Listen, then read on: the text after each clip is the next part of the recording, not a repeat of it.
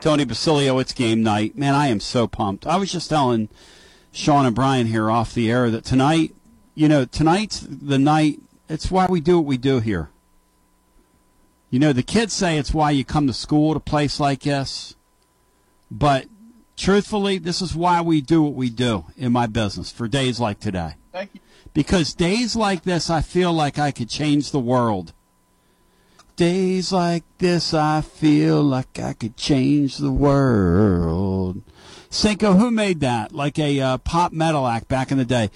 Days like this, I feel like I could change the world. Who made that, Cinco?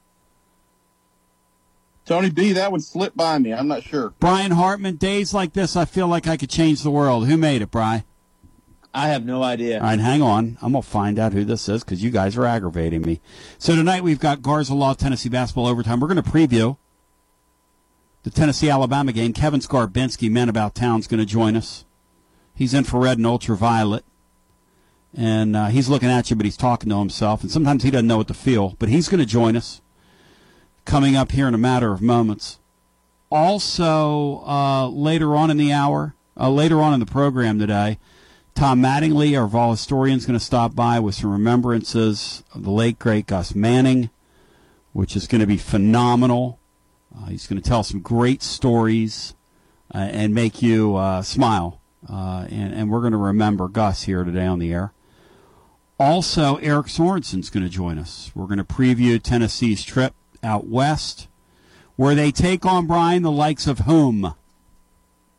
They will face Arizona, Grand Canyon, and UC San Diego in a back-to-back-to-back 3-day span. Sean Sinclair. What are you thinking, Cinco? Well, I go into the Alabama game tonight a little bit apprehensive, I guess. A Nashville kid is let's go to baseball. Player of the year. Baseball. How excited baseball? are you for this Okay. weekend? Yeah, I'm going to the things like kind of pump. Sean, are you pump? As my brother Steve likes to say, are you pump? Are you pump or no? I'm pumped. Here it is, right here. This is what's got me pumped. Listen, Cinco.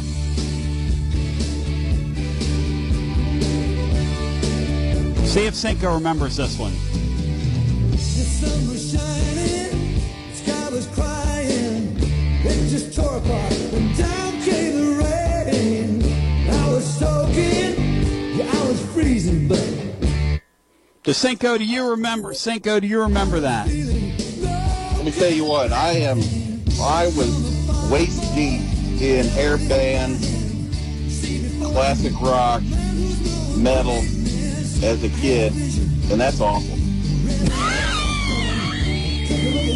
That's so bad. So white boy. Why do we think white people are stupid? Listen to that.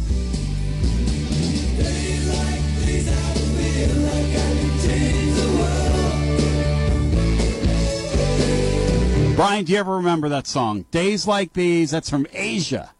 That's right at the end of Asia's run. They were a super group. No, Born out of like Emerson, Lake and Palmer and Yes. They should have changed their group name to No when that thing came down. Sean Sinclair, Friday night, our baseball Vols get it rolling. Right in time for our basketball team to fall off the freaking cliff. Not that I'm counting out our basketball team, but our basketball team right now, which again, sports, just when you think they have the answers, it'll change the questions on you. But they look like they're finna hibernate. They look like they're finna hibernate for the summer. Well, I don't want to kick someone when we're down. Not our style. Myself, but Not our style. 3 weeks ago on this show, 2 weeks ago perhaps, the talk was, why in the world are the fans negative on this team? That we had there was talk that players on the team were saying that this fan base is spoiled. Yep. And You don't recognize we're a potential number one seed. Yeah, you don't respect us. Look what we've done. Look what, and by the way, I don't remember anybody ripping these guys. Everyone loves these guys, and then what everyone has looked forward to or seen happen has happened. And I guess the fans are just a-holes again. It must be the fans' fault that we're missing free throws at the end. It's the fans' fault that we're making freshman mistakes. Always the fans' fault. Fans' fault. Yeah, exactly. So blame the fans. So who knows? But we are struggling again. I think that what you said the other day is so evident that this team is without question in an athletic deficit against almost every team they play. Barnes has constructed a team that's not athletic. It's like watching our it doesn't mean they can't go far in March, but in order to go far in March, they have to literally really hit shots out of their wazoo. They've got to really start shooting the ball, or they're going to go home because they can't create shots. They can't create fast breaks. They can't run by people. They just can't. It's just not who they are. Here's what I don't get. I do not understand the concept of not blaming, but you recruited these players. Yeah. You signed any sport. You recruited these players. You signed these players. You've coached these players. You've drilled these players. Yeah. You are 100% responsible for the actions on the court. Don't tell me that we've gone over something or we practiced. No, apparently you didn't. Or scenarios, etc. I'm so over coaches talking about how they get a guy on campus and they don't like him. You didn't get a mystery box recruit. I just don't get that. And it's not a slam on Barnes. He's a great coach. I've been converted. I'm still behind him. I like the consistency. I think on average here, on the curve, we're still a top 20 team, maybe even top 10. I'm not sure how. But they need to find it quick or they're sliding deep. And it's funny how, who was it, Ken Palm or whomever? Ken Palm. Or whoever you had on the other day. Jerry Palm. Jerry Palm. Ken Palm. Yeah,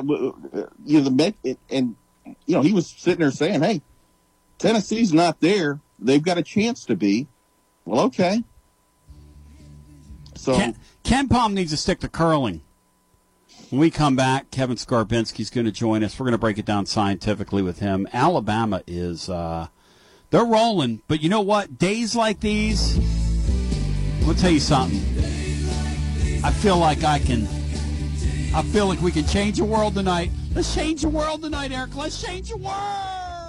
Hi, I'm Robert Rogers at Parks Motor Sales Buick GMC. Parks Motor Sales was founded by my granddad, Bobby Parks, and my great-granddad, Julian Mays, in 1958. We've been family-owned the whole time, and being family-owned, locally-owned means you get to get your next vehicle or your existing vehicle serviced by the same people who stand in the grocery line with you, drop their kids off at the same school you do, and smile and are happy to see you when they do. So come see us at Parks Motor Sales in Columbia, Tennessee on 919 Nashville Highway or parksmotorsales.com. Hello, I'm Barbara Lincoln with Holland's Pharmacy. You may have heard our previous commercials about compression hosiery that we carry at Holland's Pharmacy. Well, we've recently expanded into a full line of knee braces, back, wrist, ankle, and other support wear. We will gladly help you get just the right fit for these items and, of course, special order items to ensure the proper fit. Come see us at Holland's Pharmacy, 1608 Hatcher Lane, or call us at 931-388-4233. 388-4233. American Standard Heating and Air Conditioning is built to a higher standard, so you can focus on the problems in your life that actually matter, like the stair that only creaks when everyone else in the house is asleep. American Standard Heating and Air Conditioning, built to a higher standard. Call Davis Heating and Cooling at 931-388-2090 for all your home comfort needs. Davis Heating and Cooling is your local American Standard dealer and proudly serves the Murray County area. Find Davis Heating and Cooling online and on Facebook or call today, 388-2090. Hi, I'm Steve, the Garbage Man. Are you new to Murray County? We want to welcome you and your family. We are a local residential garbage service, and we want to be your garbage man. We've been around for over 30 years, so we have a reputation. Check us out at garbagemaninc.com or call Mike at 931-540-0919. You could also ask your neighbor. 931-540-0919. Are you thinking about a new fence? Maybe you need a pole barn. Then you should give Sands Fence Company a call. That's 931-309-1644. Will Sands has built his business based on the principles of honesty, quality, and integrity. Sands Fence Company has been in business for over 20 years, providing the community with farm, residential, and commercial fencing, as well as pole barns and buildings. Call today for a free estimate. Sands Fence Company, 931-309-1644. 931-309-1644. Brown's Body Shop has 2 locations to provide your vehicles with high-quality body and frame repairs, the best paint jobs, and custom body fabrications. Brown's Body Shop has been successful for more than 50 years because of their highly trained personnel, competitive prices, superior customer care, and timely service. Don't put off body repairs or that custom paint job at Fenders. Go to Brown's Body Shop today. 1505 Nashville Highway in Columbia, or 129 Alpha Drive in Franklin.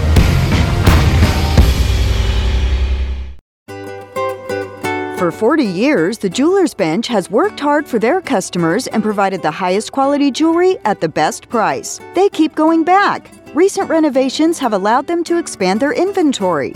More high-quality jewelry, custom vintage and estate pieces, and professional jewelry and watch repairs. They also buy gold. The Jewelers Bench, still here, still great service. 808 Trotwood Avenue, Columbia.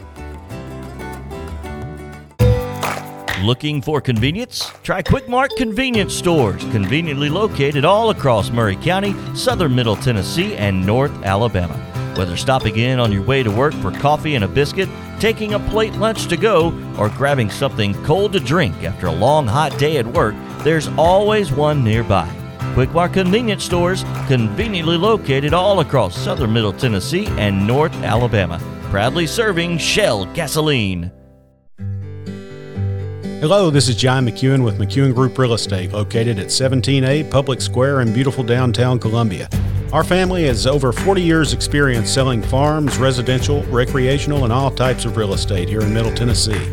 Check us out online at McEwenGroup.com or on Facebook and Instagram at McEwen Group, or give me a call today at 931-628-1749. McEwen Group. Land is your legacy.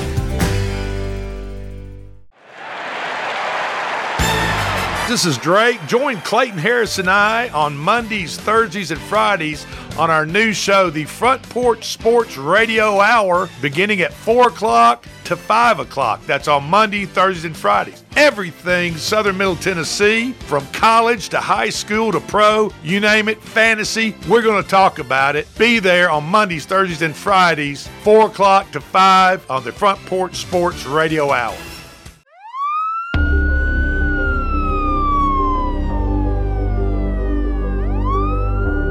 Hi, I'm former Sheriff Enoch George with 30 years experience in emergency services. I know how important it is to locate an address that's in need of help as quickly as possible. An LED light bulb has been developed and manufactured that glows red, white, and blue flashing light to be placed on your front porch and turned on when you have an emergency that will help the responding emergency services to locate your home as quickly as possible. You can obtain your LED light bulb at Mount Pleasant Fire Department and all of your local fire stations. For more information, contact Fire Department at 379-1005. 379-1005. Seconds counts. Get your light bulb today. I wish you and your family a safe and happy New Year. 911, what's your emergency? Do you use Elf Bars? Old School Vapor has over 100 authentic flavors for only $18.99 each. Check out their other January sales like buy one, get one free for select Escobars, 25% off glass pipes and Mike Tyson's Delta 8 Bites, or 50% off smell-proof bags. Go shop Old School Vapor's selection of over 200 cannabis products from brands like Looper, Torch, Hidden Hills, and more. Check them out on Instagram or Google Old School Vapor to find your nearest location. That's Old School Vapor. This is Clayton Harris, and you're listening to 101.7 WKOM Columbia. Man, I am like super pumped right now to reconnect with a guy that I'm going to tell you something. You know about world-class talent? This guy's got world-class talent. And you talk about an all-time good dude. This guy's an all-time good dude. Kevin Skarbinski joining us, a veteran of the journalism wars, the radio wars, you name the hat in our business, and he's worn it. And Kevin Skarbinski, what in the heck are you into these days as we talk to you from Alabama? Well, Tony, first of all, good morning, and thank you for those kind words. I'm into a lot of different things. I got out of the daily journalism game about 5 years ago. Wanted to spend more time with my two sons who were just entering. My older son was entering high school at the time, and I had missed his first school basketball tournament because I was sitting in Dallas covering Alabama, Michigan State in the playoffs, and it was the most miserable week of my life. So, because I missed his tournament, and I decided I wasn't going to do that anymore. So I'm an independent contractor, own my own business. I do freelance writing. I do some PR. I do a lot of radio and television. I was the host for the Alabama High School Football Championships on Alabama Public Television back in the fall. I'm going to do the same for the Alabama High School Basketball Championships coming up here in about 2 weeks. So keeps my hand in the game, things I'm interested in, causes I'm interested in. I work with a nonprofit foundation that trains youth coaches in injury recognition and prevention to keep kids safe. And I still cover basketball and football. I was at the Alabama-Auburn basketball game Saturday in Auburn writing for a new publication here in Birmingham. So a little bit of this, a little bit of that, and staying busy. And in my last year, sadly, as a sports dad, as my younger son is a senior in high school. Yeah, that's rough. So do you think you'll be getting back into the game full-time when your son heads off to school? Oh, I don't know. I like my independence. I like the fact that I can work with causes. Like I said, the Coach Safely Foundation that I work with is near and dear to my heart because I coached my kids and a lot of their friends for 10 years in youth baseball and basketball. So we'll see. You never know what the future holds. I like being busy, and I like, again, doing things that are important to me and that are fun also. You know, if you're not doing something that's fun, what are you doing every day? Well, and and I was telling you off the air that working for the radio companies these days, especially in this side, I don't know what the print deals are like. It seems like the whole print thing is shrinking, but working for the radio companies is such that, man, it really grinds you down because literally it's a lot like modern corporate America. They do not care about you. I mean, they just don't. It is what it is.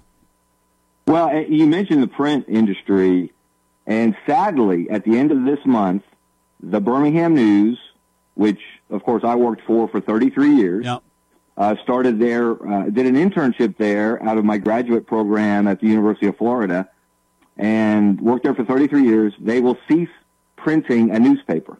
Wow. As will the Huntsville Times and the Mobile Press Register, the three of the most prominent newspapers in this state, which went from 7-day publication to 7-day-a-week publication to 3-day-a-week publication about a decade ago. Now they're going away. They will be online only. It will be AL.com, which is an excellent website. And, of course, I worked for AL.com and the Alabama Media Group, which published those newspapers. So it's kind of sad. And just a flashback, after my internship, two newspapers offered me jobs. One was the Birmingham News, one was the Knoxville News Sentinel. And Al Browning was the sports editor, and I had to make a decision, and I chose Birmingham for different reasons. One, my parents lived in South Alabama. We had moved here from Pennsylvania after I graduated from high school. So I could have been annoying Vol fans all these years rather than Alabama and Auburn fans. It's funny you mentioned Al Browning. I'm kind of a junker, So I came across in a secondhand store the other day the third Saturday in October book that Al Browning published back in the 80s. So there you have it. It's all coming back to me, Celine Dion. Kevin, I'll tell you this. These two teams that are playing tonight in Knoxville are heading in opposite directions, my friend. And, the thing about college basketball is just when you think you have the answers, it will change the questions on you because tonight's game looks like Alabama's going to put it on Tennessee. just from the outside looking in, the 10,000-foot view. But Alabama's capable of putting up stinkers, and Tennessee's certainly capable of playing better than they've played. One thing's for sure, though, Kev, if Tennessee lets Alabama run, they will get run out of the gym tonight. What they did to Auburn in the last 8 minutes of that game the other day, that track meet that they put on Bruce Pearl in his building was flat out scary. It was. And let me tell you, that was an incredible environment. Well, what Bruce has done there in building up basketball, making that sport matter on that campus and in this state, in this league, across this country, is pretty phenomenal when you look at Auburn's history. So it was a difficult environment. That was, and Nate Oates, I think some Auburn fans got upset. Nate Oates said afterward it was Auburn, and before and afterwards it was Auburn's Super Bowl. And in many ways it was. And for Alabama to not play its best game, Brandon Miller, their best player, did not play his best game. But you got a guy like Rylan Griffin comes off the bench who's gotten lost in the shuffle of this incredible freshman class. All he was a top 50 player coming out of high school who scored more than 2,000 points in his high school career in Texas. And he comes off the bench, scores 16, leads them in scoring. He blocks a three-point shot at one point, so he's playing on both ends. They've got so many players. Let me tell you, Tony, this Alabama team is legit. This Alabama team is a Final Four team. This Alabama team is a national championship team. If the breaks go right, if they get, if they don't have a bad matchup, if they don't have a bad night shooting the ball, and even when they do have bad nights shooting the ball, they're so athletic. Yep. They play good defense. They can score. They can find ways to score off their defense. So, yeah, this is a team that is hitting on all cylinders. But I will caution you, and I liken what happened to Auburn. Auburn had lost 5 of 6 going into last night, and they blew Missouri out of the building last night in Auburn. So because they've been losing close games, just like Tennessee has. So that's right. I fully expect Tennessee to come out and play a very good basketball game tonight. That's a good basketball team. They've proven it. They've had quality wins. They're not going to blink because a talented team is in the house. They've played and beaten quality teams. So, no, I fully expect this to be a real challenge for Alabama. Hey, Kev, if the center can't go for Bama, and they're saying he's day-to-day, and I know Oates is one of these modern coaches who, when their lips are moving when it comes to injury, you don't believe a word they're saying. And que sera, sera. It's just how the deal is these days.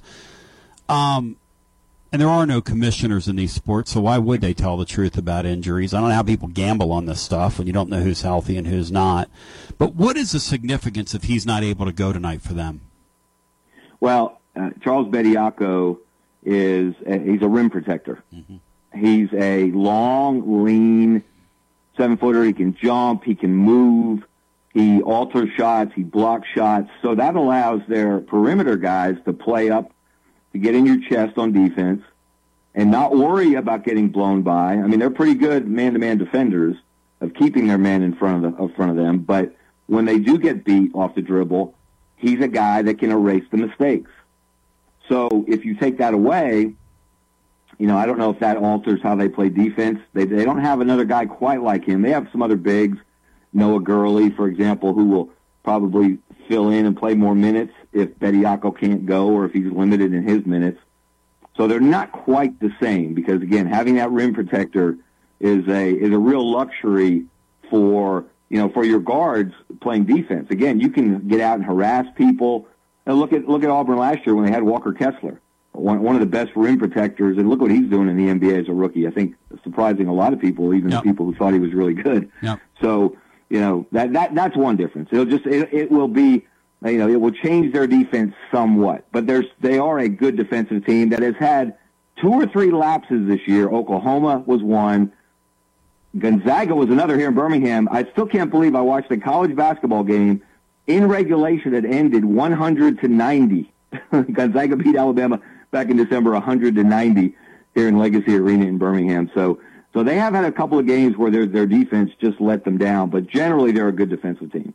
The great Kevin Skarbinski on the TLD Logistics Hotline, tldlogistics.com. And if you want to make more money and faster, join TLD and start hauling glass. That's right, hauling glass pays. at TLD. Changing lanes with TLD Logistics online at tldlogistics.com. As we visit today, Kevin Skarbinski in the house, and we're breaking down tonight's game with Alabama, and people were surprised that Tennessee opened as a favorite in this one. And, you know, the whole thing about this modern game that you were talking about, and night out, you just don't know what you're going to get.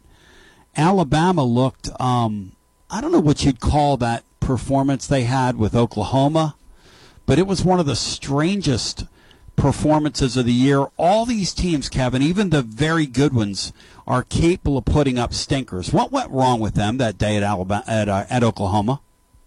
You know, I think it was a combination of things. And the one thing that you can't lose sight of, Tony, with this team is what happened back in January when, after they had played one of their best games in years and blown out LSU at home. And that night on the Strip in Tuscaloosa, which is, you know, where all the college kids hang out, all the bars and restaurants are, and this is it was a terrible tragedy, and a young lady was shot to death. And an Alabama player who was not playing at the time was hurt, and they had just announced he was out for the year with an injury. Darius Miles was one of the two people who were involved and charged with capital murder in her death. And Darius did not, according to police reports, did not pull the trigger, but he provided the gun that the person he was with did pull the trigger and shot the young lady. It was a stupid, senseless disagreement. I think a couple of guys trying to push up on a girl who wasn't interested, and it just went horribly, tragically wrong. And imagine one of your teammates that, you know, a guy that you work with, you hang out with, is a friend, especially to the older players, because Darius had been in the program for several years, and then all of a sudden he's charged with capital murder. And that was, I mean, how do you deal with that as a team? How do you deal with that as a coach, as players? And I think, and not to make excuses because they didn't play well, they certainly didn't put their best foot forward, but it was almost as if it all came, they had kind of gotten through it in the initial shock for the next week or so, but my sense is it kind of backed up on them, and it's not a conference game. They were undefeated in the conference. It just everything kind of, you know, the perfect storm, if you will, for them to have one of those really, really ugly games. And so that's what resulted. And Oklahoma's good. I mean, they just blew out K-State. They've got talent. So, but no, Alabama's a better team than Oklahoma. That was just, I think that was just a unique set of circumstances that does not reflect what that Alabama team is. I mean, imagine that. There's just way too much of that stuff going on in our society right now that you just discussed. Brian Hartman wants to get a word in here. I think he wants to talk a little football. Go ahead, Brian. Yeah, Tennessee broke a long losing streak to Alabama last October. What is your view of how that rivalry is going to head going forward? What's the future of that going to look like? Saban versus Heupel, and the fact that Alabama's got a couple new coordinators coming in. What do you think that rivalry heads the next few years? Well, I hope it means that the third Saturday in October is a rivalry again. Nice. Yeah, I really do, because we know how special it was back in the day.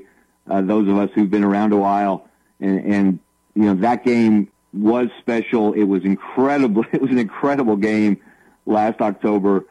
Look, Josh Heupel has shown he's doing things the right way. He's building it the right way. Nick Saban can't coach forever, we don't think.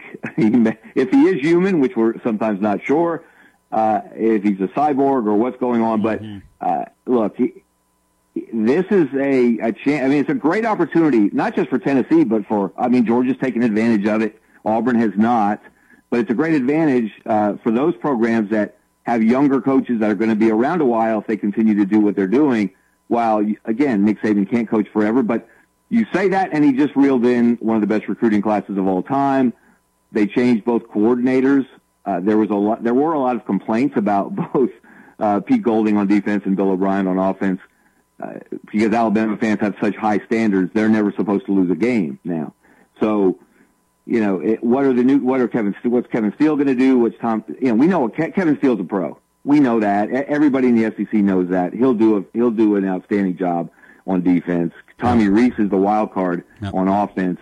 Coming from Notre Dame. And I think what we're seeing with both those hires is Nick Saban kind of going back to his roots a little bit. Even though he doesn't have a history with Tommy Rees, I think he wants to get a little bit back more to smash mouth football, not to the way, the joyless murder ball they used to play back in the day when they just beat you up. They were more physical, stronger, faster than everybody they played, and they just demoralized teams. Not abandoning the passing game. That you can't win that way, but more of what Georgia's doing, where you're still a bit old school in what you do. You still have a toughness about you. They were so enamored with the incredible things Bryce Young did that they sometimes stood around like it was almost as if their offense was at times, hey, let's let Bryce make a play. And more often than not, he did, but that's a high-risk, high-reward way to play. And so that's why you saw them play more one-score games over the last 2 years than they had in a long, long time. So Alabama's not going away, but it's nice to see Tennessee stepping up, and I fully expect that as long as Josh Heupel and his staff continue to do what they're doing, that this will be a fun game to look forward to each year, as long as the SEC does the smart thing in the new schedule and keeps them as annual opponents, which I imagine they will. Yeah, I think that's going to happen as well, and I think the changes to the SEC football-wise can be very good. It's going to make the league extremely fun. We're going to have less of these crip games, these no offense to 1AA teams. I know they got to fund themselves, and some of the lesser likes as well in Power 5 football have to fund their deals, but it shouldn't be off the backs of ticket buyers in high-level Division I football. Those games are rip-offs. But Kevin Skarbinski, go ahead. Yeah. Hey, Tony, listen. Hey, we get games more often than we used to get, like Auburn, Tennessee. That's right. And what a great series that was. That's right. So we'll get more of those that's a really cool thing to look forward to. Yeah, there's no downside in expanding as long as you add a conference game and you do the right thing and maybe add a couple conference games. I mean, look, we're heading towards this Super League stuff anyway that Jackie Sherrill used to talk about. But here's a question for you, and you just mentioned and Sean Sinclair and myself, who's in here, he's a Chiefs fan, I'm an Eagle fan. How blown away are you to see Jalen Hurts on the biggest stage of them all in that sport? Because I thought when the Eagles took him as a second-round pick, that was a wasted draft pick. I didn't think there was any way he would ever be an NFL-level quarterback because of the way he threw the football. I don't know that I've ever seen in my life an athlete improve year over year the way that young guy did. From last year where at Tampa he looked like a noodle arm college quarterback out there trying to compete with Tom Brady, to coming back this year, and he said, I'm going to work. Nobody's going to outwork me. And we were all just kind of like, an Eagle Nation and the media up there, even though he's a beloved person because of the way he comports himself. But Kevin, he transformed himself in a year. I mean, how surprised are you to see him do that on that stage? Look, if anybody that tells you that saw him at Alabama as often as we did, that they're not surprised at his development would be lying. When they walked off the field in Mercedes-Benz Stadium after the 2017 National Championship game, he was replaced at halftime by Tua. Tua played lights out in the second half. Tua hits the 2nd and 26 touchdown pass to win the national championship. I think most people, and I will include myself in that number, thought that's the last we will see of Jalen Hurts as a starting quarterback at any level if he stays at Alabama. Now, there's always, of course, the possibility he would transfer. But Tua was the future, and Jalen's 2 years as a starter at Alabama were about to come to an end. And I don't think any of us saw him as a starting quarterback in the NFL. But the work that he has done, the belief he has in himself. Look, the first time that I remember we got to talk to Jalen, that I was around him was before when he was a freshman starter, before the semifinal playoff game against Washington. And, they have media day and everybody's available. And you would have thought you were talking to a 10-year NFL veteran then. And he was a college freshman. He had a quiet confidence about himself, a maturity about him that you just don't see. It was very rare. but his work ethic is unparalleled. It's certainly unsurpassed. Nobody works harder than he does. And he has always believed in himself when other people haven't. Look, nobody thought he was going to be the starter at Alabama as a freshman. He shocked a lot of people when he won that job and won it so early in that first game against USC, and actually fumbled on his first series and lost the fumble and didn't lose many more. But, yeah, he's an extraordinary individual. But, no, he has come farther and probably faster than any of us expected. It was good. His development at Alabama was good for him. His transfer to Oklahoma was good for him. Lincoln Riley was good for him. And despite what some people might say, Nick Saban was good for him as well.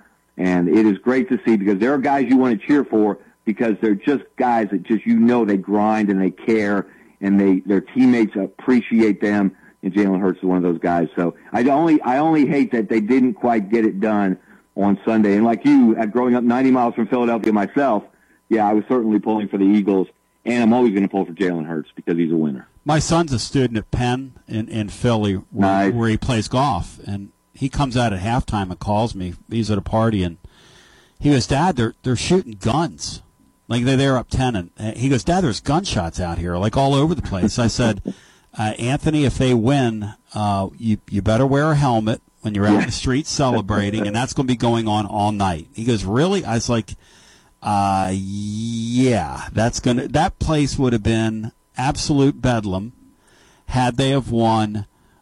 So in a way, I almost breathed a sigh of relief that they didn't win, Kev, because I don't know if I wanted him out in the middle of that. But on the way out here, these two coaches, you were talking about Oates before, and Brian mentioned Josh Heupel.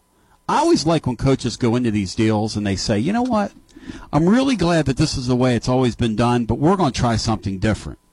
And this Oates guy and Heupel, we've got a guy on our staff, Matt Dixon, who kind of compares what Oates does to what Heupel does with their respective sports. They both say, we're just going to try this thing a little differently, and we're going to manipulate this space, because that's what you're doing.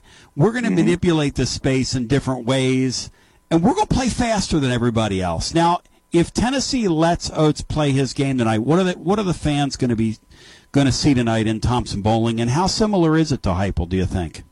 Hey, Heupel's manipulating time and space by the way he plays. So, and I'm reading a biography of Albert Einstein right now, and I just watched a great documentary, a 10-part series about him. Could we say Josh Heupel, if he continues this success, he's like an Albert Einstein of college football? Wow. In that he's manipulating time and space. I don't want to get too deep here. I don't understand half the science I'm reading in this biography, but it just kind of hit me the way you said that, and I love the way you phrased it, the way he's manipulating space, and like I said, I'll throw time in there as well. And Nate Oates falls into that category. Yes, I'm a fan of coaches who try to do it their way. Don't try to fit the suit of everyone who's come before. Don't try to win the way other people win. They find a way that they believe in that's based in good data, in analytics, in anecdotal evidence, in success that they've had doing it that way. And Josh Heupel's had a lot of success wherever he's been, so as a player and a coach. So, yeah, why not? And more power to him, and Nate Oates is that way. You'll see Alabama guys that will have an open 18-footer, 16-footer. They'll take two dribbles back to shoot a three-pointer before they'll take that mid-range shot. I believe they take fewer mid-range shots than anybody in the country. They average fewer than one mid-range shot a game, which is insane. It's wild. Because the percentage of making that shot and the points per possession on the average makes of two-pointers or mid-ranges is not worth it compared to a three-pointer or a shot at the rim. So, yeah, and there's good science behind this. And look what Nate Oates has done. I mean, he's about to win. They're about to win their second SEC regular season championship in 3 years. They're about to be, they're number one in the country for only the second time in program history. Yep. They're probably going to be a one seed.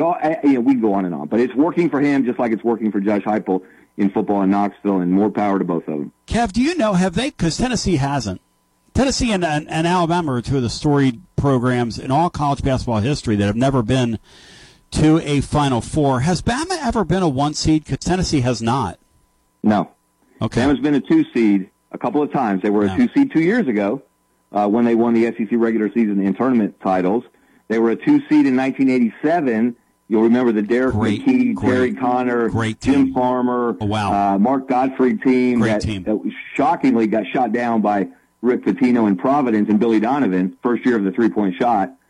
And so, no, this would be the first time that they're a 1 seed. And you know what? Again, they're making history left and right in what they're doing in Tuscaloosa these days. You know, it's ironic in a lot of ways. Pitino is one of those guys who said, this was the old way, and I'm going to embrace the new way. They played that 94-foot game and shot 3 balls, and nobody did that back then. Nobody. Mm-hmm. So yeah, true pioneer in that regard. Yeah, absolutely. So, hey, Kev, if folks want to interact with you, reach out to you, employer services, all that good stuff, how do they find you, man? Yeah, I appreciate that, Tony. Follow me on Twitter at Kevin Skarbinski. That's a good way to keep up with my different initiatives. I've got my own website, kevinskarbinski.com, and what I do is include clips of the twice weekly column that I'm writing for a new publication. It's online only. It's subscription publication put out by the Alabama Media Group. It's called The Birmingham Lead, and lead is spelled L-E-D-E. So you go to birminghamlead.com, and you can sign up for a subscription. It's a 7-day newspaper, essentially, delivered to your inbox.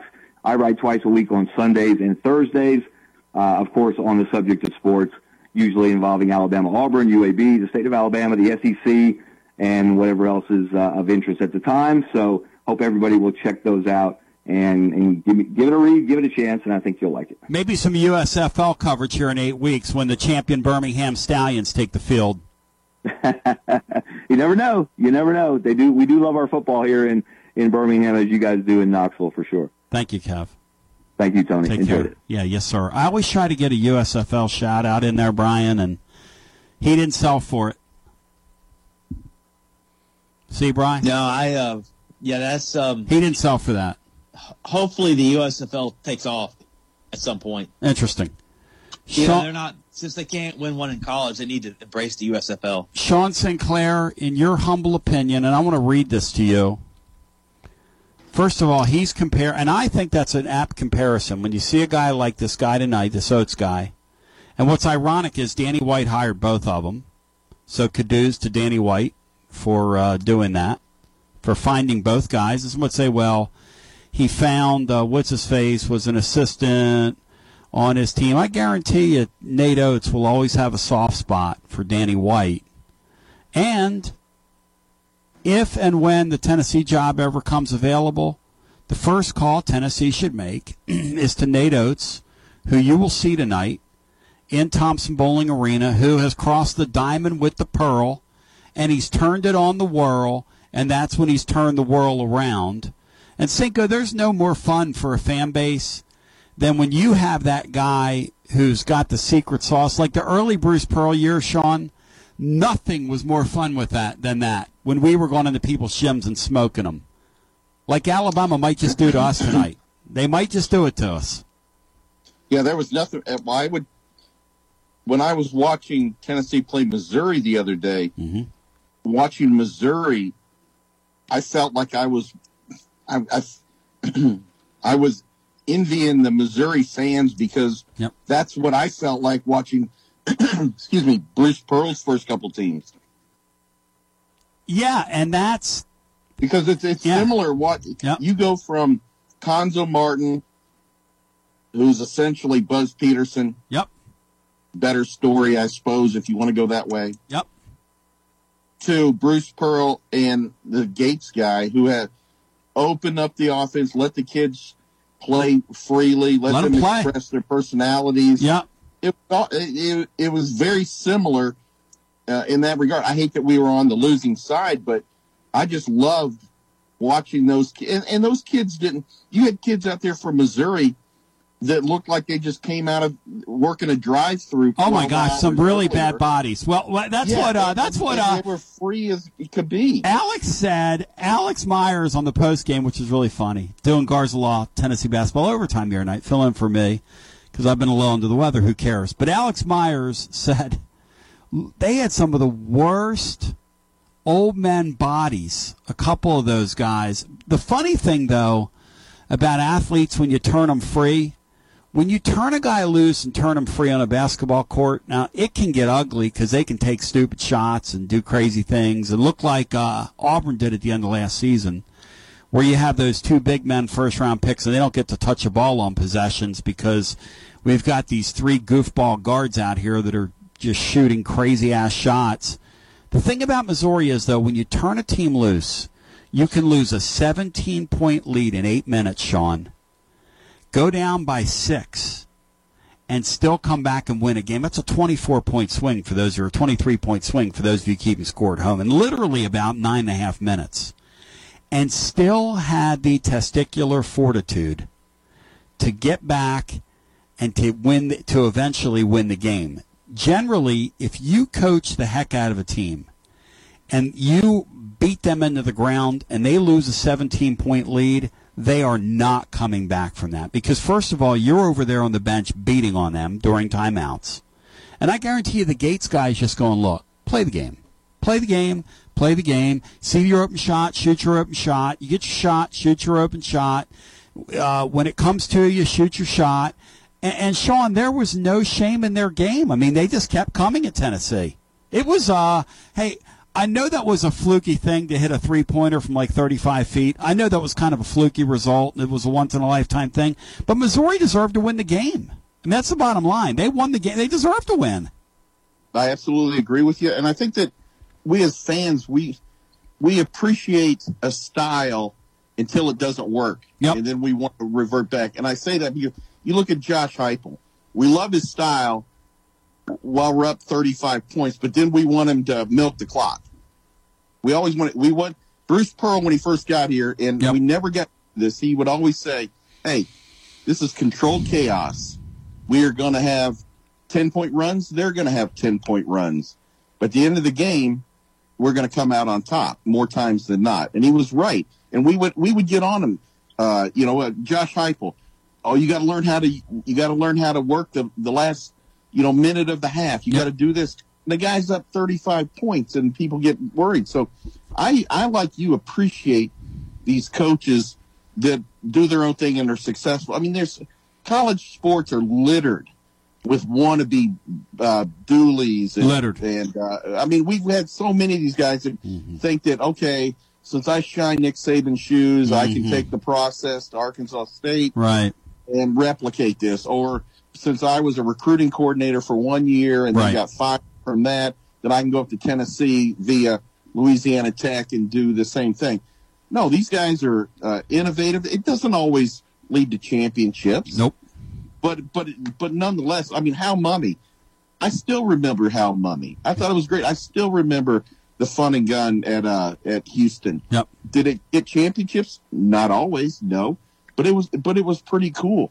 And I'll tell you one thing. I think we've had enough.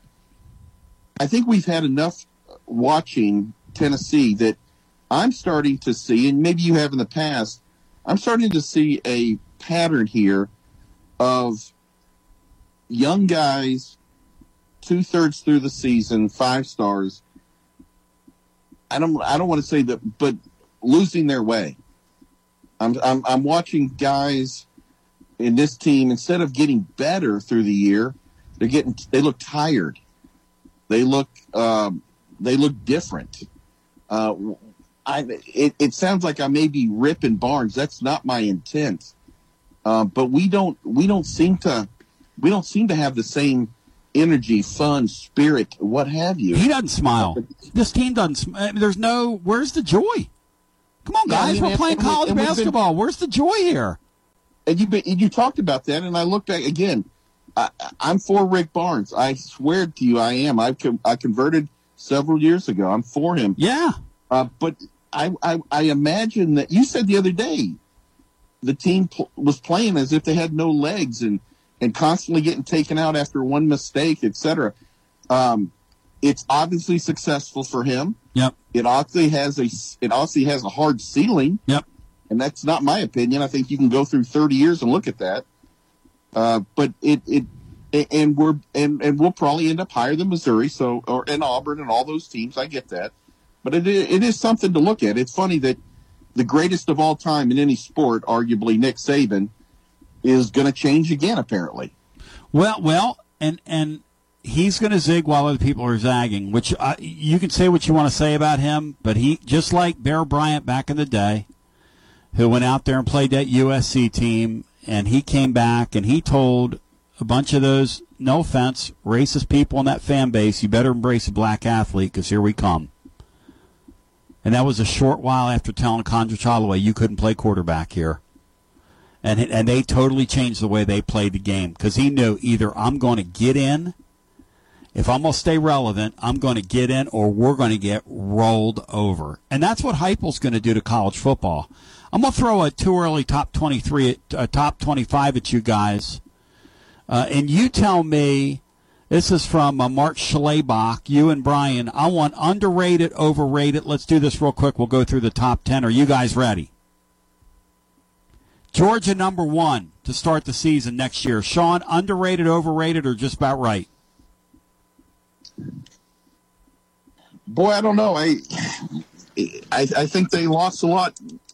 Nobody liked him, but I think that Stetson Bennett was fantastic. So I'm going to say overrated. All right.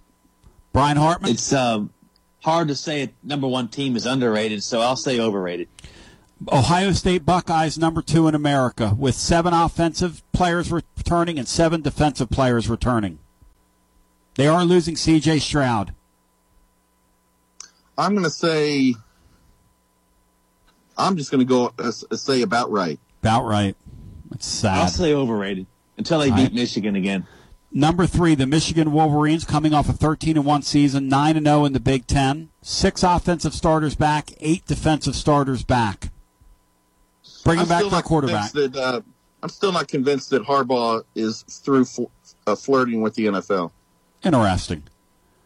Number 4, this might be the first one where we're all going to unanimously agree. The Florida State Seminoles, 10-3, 5-3 in the ACC, and Schlabach has them with 7 offensive starters returning and 9 defensive starters returning. Thoughts, Sean?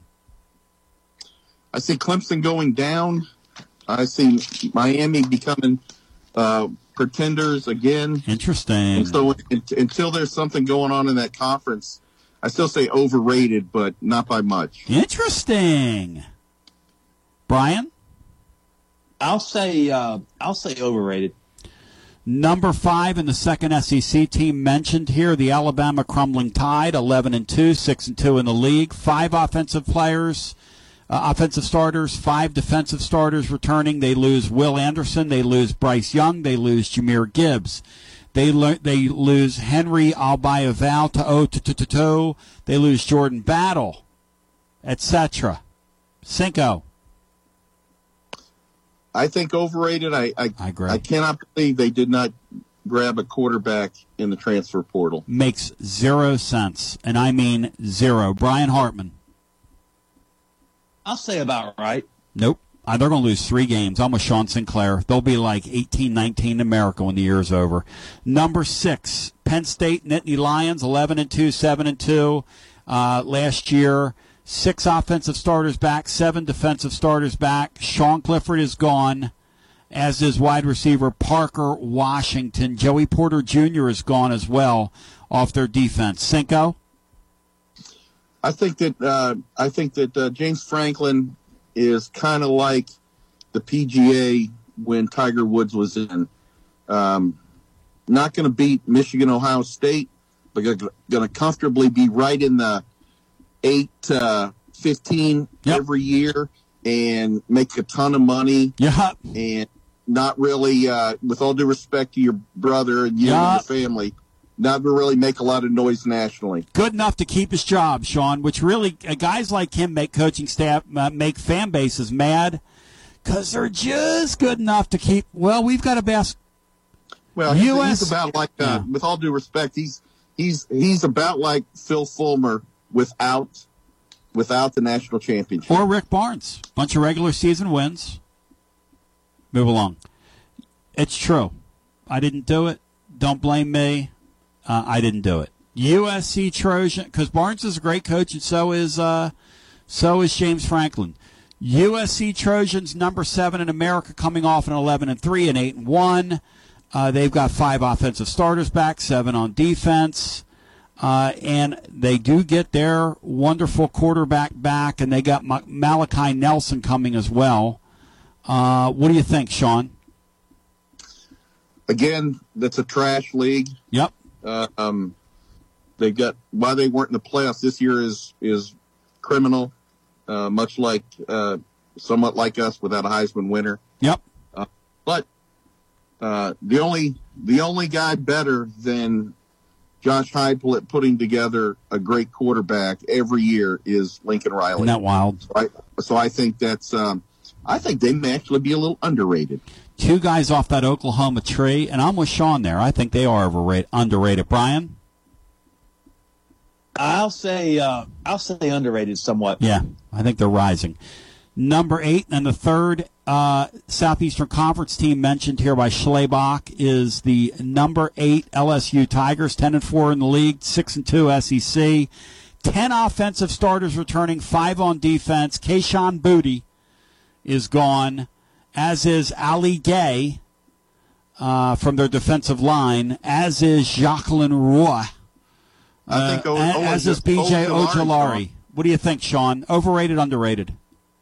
I think that Harold Perkins might be the best football player in the country as a sophomore. What a player. And Brian Kelly's obviously a winner. Yep. He's got talent coming out of the seams. Yep. I think this is weird. I think they could be about right, and I still think Tennessee could beat them. Bang. Number 9, Oregon Ducks, 10-3, 7-2 in the Pac-12. 6 offensive starters returning, 5 defensive starters returning. I'll be honest with y'all, I have no idea. Dan Lanning in his second season. They fell to Georgia last year to open his career there, 49-3, where he coached at Georgia. And then they kept their team together, finished 10-3. Defeated North Carolina in the what used to be the Holiday Bowl, I guess, which is. And Bo Nix is coming back for the Heisman Trophy. Brian Hartman, underrated, overrated at number 9. I'll say they are overrated. I agree with that. Sean? I'm going to go with C. Who cares?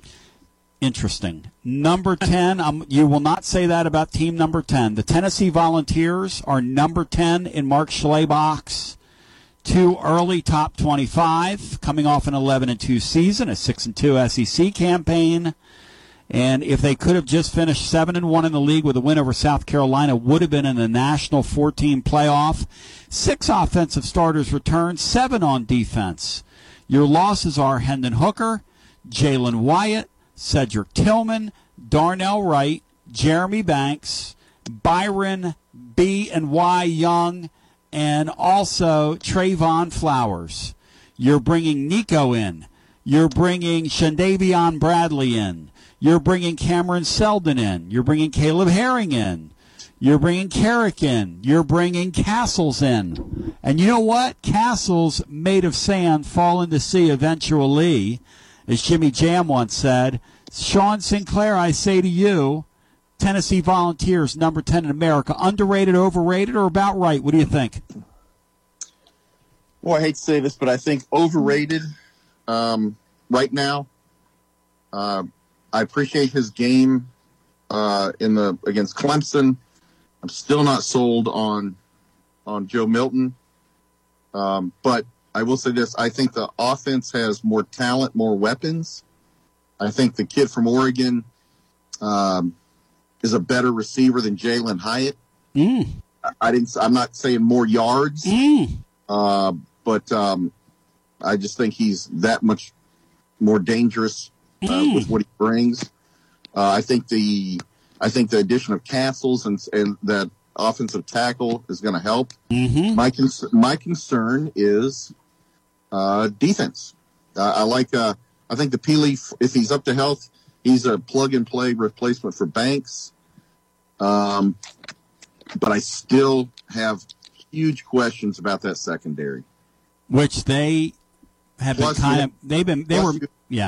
what no one's saying is you replace 2 long-term consistent specialists in punter and kicker. Well, they were mystified behind the scenes that they weren't able to, even though they were flashing the cash, to attract better secondary people, to attract a couple more veteran secondary pieces. Go ahead, Brian. the William Martinez factor that he's still I have coaching? Brian, I have no idea because he produced NFL players at Central Florida. I mean, that was the one position that they had draft picks perennially. Let's not forget Tim Banks is a DB coach too. So I'm not a huge fan of Martinez, but I'm not going to absolve him. I'm not. He's back there too. I mean, back in my day, you only had one DB coach. The past couple of regimes, we've had two. Yep. So I'm not quite sure what's going on there, but it was with all due respect to the players that played because they played their best. They stink. They tried their heart. No, I'm not going to say that. Just kidding. The DB play was atrocious. She has. Hey, listen. I'm not ripping. Tell me about this girl. How many quarterbacks threw for over 400 yards last year? Tell me about this girl. She has. Let me tell you something. She has an incredible personality, and dresser, and an incredible personality. We're going to come back when we continue on the other side. 865-200-5402. Special treat for you. Tom Mattingly, your Vol historian, is going to give a tribute, tell some stories on the dearly departed Gus Manning, the last living link to General Neal, and we'll celebrate our history with you as we continue. And hour number 2 after this. This is Terry Wilcox, a.k.a. the Chicken Man, a.k.a. T-Willie, and you're listening to 101.7 FM WKOM, Columbia, Tennessee. At Columbia Chrysler Dodge Jeep Ram Fiat, you can always count on us for a great selection of late model, low mileage, one owner vehicles. All have been thoroughly inspected and are ready to go. You can even save time and buy online with our online shopping tool. Looking to sell your vehicle? Great news! We're paying top dollar for your trade. All makes, all models, and in any condition. Trade in and trade up today. At Columbia Chrysler Dodge Jeep Ram Fiat, you can count on us. Hello, this is Rick Tillis with Tillis Jewelry in Columbia and Lewisburg, Tennessee. What are you looking for in a jeweler? Knowledgeable staff, experienced goldsmiths, or true custom designers, experienced working with clients creating that perfect gift for a special loved one? Well, you have found them. Tillis Jewelry. We are this and so much more. Check us out at tillisjewelry.com or on Facebook and Instagram to see our latest creations. Tillis Jewelry, Columbia and Lewisburg, Tennessee. This is Dr. Dominic Mancini from the Dr. Gill Center. If your car was damaged in an auto accident, chances are you'd fix the car. Why wouldn't you give that same attention to yourself? Untreated whiplash injuries of the spinal column may lead to conditions such as headaches, numbness in the arms, neck and back pain. The doctors at the Dr. Gill Center specialize in detecting and treating such injuries from an auto accident. Accident consultations are free. Call mepainfree.com or call 615-551-9224. Hey guys, this is Mary Catherine with Bug Out Termite and Pest Control. Did you know that most insurance plans don't cover termite damage? Termites cause $5 billion in damage every year. Having a termite inspection done by a termite professional once a year is the best way to determine your home or business is termite free. Our technician will help you determine the best treatment solution for you. Call us today to schedule your inspection at 931-380-9009 or visit us online at bugouttennessee.com. In today's uncertain world, you can never be too careful about your family's financial future. That's why the Parker Group, a part of Baird's Private Wealth Management, is offering a free second opinion on your financial plans. Let us review your current plan, and we will identify any gaps and offer suggestions to improve it. Please call the Parker Group at 931-548-3737. That's 931-548-3737. Robert W. Baird and Company Incorporated does not offer tax or legal advice. This is Trip Stoltz, owner and manager of Columbia Ace Hardware. Did you know that Columbia Ace Hardware carries Magnolia Home Paint by Joanna Gaines? Columbia Ace Hardware is the only Magnolia paint dealer in town. Now their premium quality and huge selection of colors will be right in your neighborhood, along with the award-winning service and advice Ace has always provided for your paint projects. Come see us at Columbia Ace Hardware and Power Equipment. We will be glad to help you. Ace is the place with the helpful hardware, folks. This is Drake. Join Clayton Harris and I on Mondays, Thursdays, and Fridays on our new show, the Front Porch Sports Radio Hour, beginning at 4 o'clock to 5 o'clock. That's on Monday, Thursdays, and Fridays. Everything Southern Middle Tennessee, from college to high school to pro, you name it, fantasy, we're going to talk about it. Be there on Mondays, Thursdays, and Fridays, 4 o'clock to 5 on the Front Porch Sports Radio Hour. Hey, this is Derek Ransom with 10 Pin Alley, voted #1 family entertainment center in Murray County. We offer 32 bowling lanes, giant arcade, laser tag, bumper cars, and a full cafe and bar menu. We also specialize in group events, kids and adult birthday parties, company parties, sports team parties, and holiday parties. We're located at 322 East James Campbell Boulevard in Columbia. Call us today at 931-381-BOWL or visit us at 10pin.com. 10 Pin Alley, it's where the good times roll. 41 Come to the 2023 Mule Day Auctioneer Championship, hosted by the Columbia Breakfast Rotary Club, benefiting their college scholarship fund. Outstanding auctioneers from across the country will be competing to be named the 2023 Mule Day Auctioneer Champion. The event will be held at the Tennessee Livestock Sale Barn at 1231 Industrial Park Road, Columbia, Tennessee, starting at 11 a.m. Hope to see you there. 31 This is Jim Ross, and you are listening to Front Porch Radio, WKOM 101.7, located in Columbia, Tennessee. You know, I do this thing where, like, I listen back to myself, and I don't know. How do you say this, Tony, about your own self? You're pretty freaking obnoxious. So welcome in hour two. I listen back to myself, and I go, man, you're obnoxious, man. You need to dial it back. My Vol historian's not. The great Tom Mattingly, the man's understated. He is a man of eloquence. He is a man of vicissitudes. He is my man, Tom Mattingly. Maybe you'll explain to me what vicissitudes are. He's a doctor of style. To some respect. Alice is a sweetheart. You know, Tom, we were playing some music a couple weeks back, and she was in the crowd. And I would like to add personification of elegance. There's no question. There's something about Tom that you're around him and you just know. There goes that man. Tom Mattingly's in here today to discuss the life and times of Gus Manning, who I just happened to have a scroll, on Facebook, Tom, I like to look at the Facebook marketplace, but the postings pop up when you first go in there, and a couple people had posted that photo of Gus Manning on the sidelines there with Larry Sievers, and I was on with George Plaster yesterday, and we were talking about the attaché case that Gus Manning would carry around. And Bino told a story about him, how he saw him at a road game, and he was being driven somewhere. And Bino said he had a stogie so long in his mouth that it was almost touching the windshield. And he had a cigar in his mouth that day. Gus Manning, one of the great characters of all time. Yes or no, Tom Mattingly?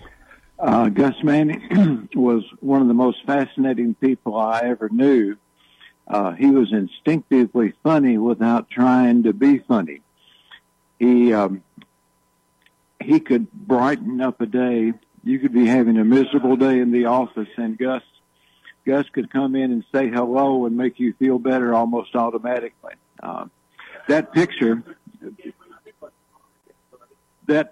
is one of the most famous pictures in UT athletic history, because Condridge Holloway made the play and Sievers out-jumped the defensive back to give a 2-point conversion and give the Vols the win over Clemson 29-28. Condridge that day started toward the west sideline and reversed his field and came all the way back to the hash mark on the east side and threw the ball to Sievers, and he out-jumped the Clemson defensive back.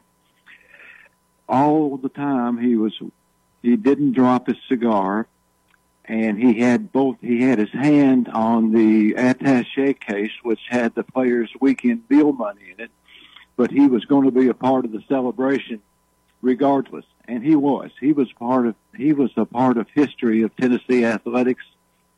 And just thinking about him the last couple of days, there are just a number of great things that Gus did that really make him memorable and make him something special. I'm sure Dr. Sinclair knows all about that. And Tony, you've worked with him. And when I was writing his eulogy for the Knoxville Focus, a number of things popped into my head about Gus. Gus went to a lot of funerals. One of the things General Neyland told him to do in his 31 points of Gus's job duties, General Neyland actually wrote Gus a memo that said, "Here are your 31 responsibilities for your job," and number 32 was accept and carry out any extra duties assigned by athletic director and assistant athletic director as they may see fit. So Neyland gave him 31 job responsibilities, but held out the possibility he might get 10 or 12 more.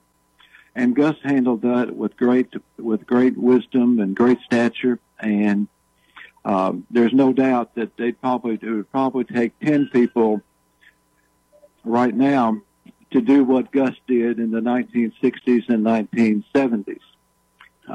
Tony, we were sitting at Al Rotella's funeral several years ago, and it came out that the funeral was just getting ready to start, and Gus saw two men walk into the church, and they were rather heavy-set men in pinstripe suits and unshaven a bit. And Gus knew that they were probably from New Jersey because Al was from New Jersey. And Gus looked at the people sitting around him and said, "Are those gentlemen from the Mafia?" And there was some embarrassed laughter, but everybody knew that was typical Gus because he had a tendency to punctuate the moment. And that was a very memorable instance where Gus talked about the things he said instinctively that were funny, but he wasn't trying to be funny. So it seems to me that Gus had a number of things that happened in his life that people instinctively remember. So before you continue, Sean has something he wants to add.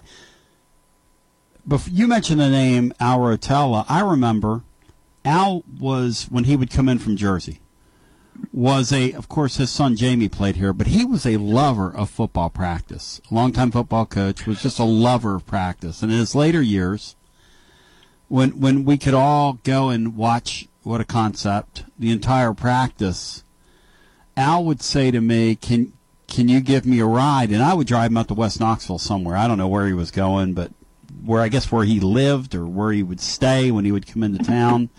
But a couple times I had a chance to, Tom, as a young kid, sit up there with those old-timers and listen to those guys tell stories and listen to himself and listen to Gus and just, and I was afraid of Gus. Gus had that thing where I was kind of afraid of him. I don't know why. Because he didn't have an intimidating nature about him. I think it was more him than me, so I really didn't know him per se.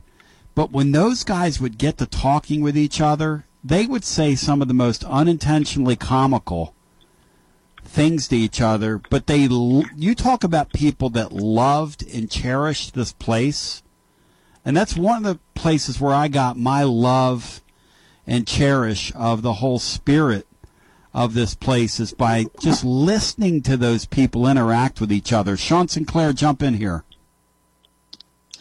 Well, if we take the UT athletic department through history as a canvas, then the frame that holds that canvas together is just absolutely filled with just so many characters. And I was fortunate enough to be in between those. I mean, the personalities of Mr. Haywood Harris, Mr. Gus Manning, Mr. Mattingly, even other guys. I reconnected with Danny Burnley, Speedy from the ticket office, David Woodall, back in the day, Mike Rollo, Carmen Tagano, Bill Higdon, and then from my generation, he just retired, David Elliott, Kevin Zerker, some of these guys that you would afraid, the great Roger Frazier and Max Parrott, those guys differently were people you would never see, never know, unless there was a special, like on Majors or Fulmer's weekend coach show, or what they do a little special on them. But I would suggest to you that as influential as Condrich Holloway and Doug Atkins and Peyton Manning, and I don't want to leave anybody out, but all those guys and the Bob Davis and some of these other people, those people were just as influential behind the scenes. And so if I think what you're talking about with Gus Manning, I used to work out every day over there between classes, and it just seemed that every day, Mr. Manning and Mr. Harris, we shared a locker room, the managers and some of those folks, executive people, and they would go for a little run every day or work out, and it was I would call it rapier wit of Gus Manning about how he would absolutely needle Mr. Harris, and Mr. Harris would just take it and go back at him, and you could feel the love that all of those people had for the University of Tennessee. So, and I include Mr. Mattingly in that. In our office, the stadium. Forward too. Sorry. There were times that we would be preparing to do something major, and Haywood would say, "Well, I got to go do my run." And Haywood, Bill Higdon would do their run, and it would seem like the stadium could have fallen to the ground, and we were going to talk about it, but Haywood would have to do his run first. And he and Gus were definitely unique kind of people. The story about Haywood coming on board in the athletic department is a vintage one, because General Nealon promoted Gus from sports information director to administrative assistant, and told Gus that he had carte blanche to find his successor. He was told to do a nationwide search, and Nealon said, "Spend whatever you want, you hire your successor." And all Gus could say was, "Well, I think Haywood's in his office." And that settled the nationwide search. And Gus and Haywood became the dynamic duo of Tennessee athletics. Pretty interesting, yeah. It was just a fascinating time to be a Tennessee football fan, because in the early 1960s, early to mid 1960s, Tennessee was reaching for the stars athletically, with the hiring of Doug Dickey and Ray Mears and all the great coaches. And Haywood and Gus were the public face of the athletic department. It's just amazing when you look back at their careers. Gus had, you mentioned he had a rapier-like wit. I don't know exactly what that means, but it means he was funny, and that didn't really mean to be. General Nealon, I mentioned General Nealon's 31 job responsibilities for Gus, and then he held out the possibility there might be 10 or 12 more.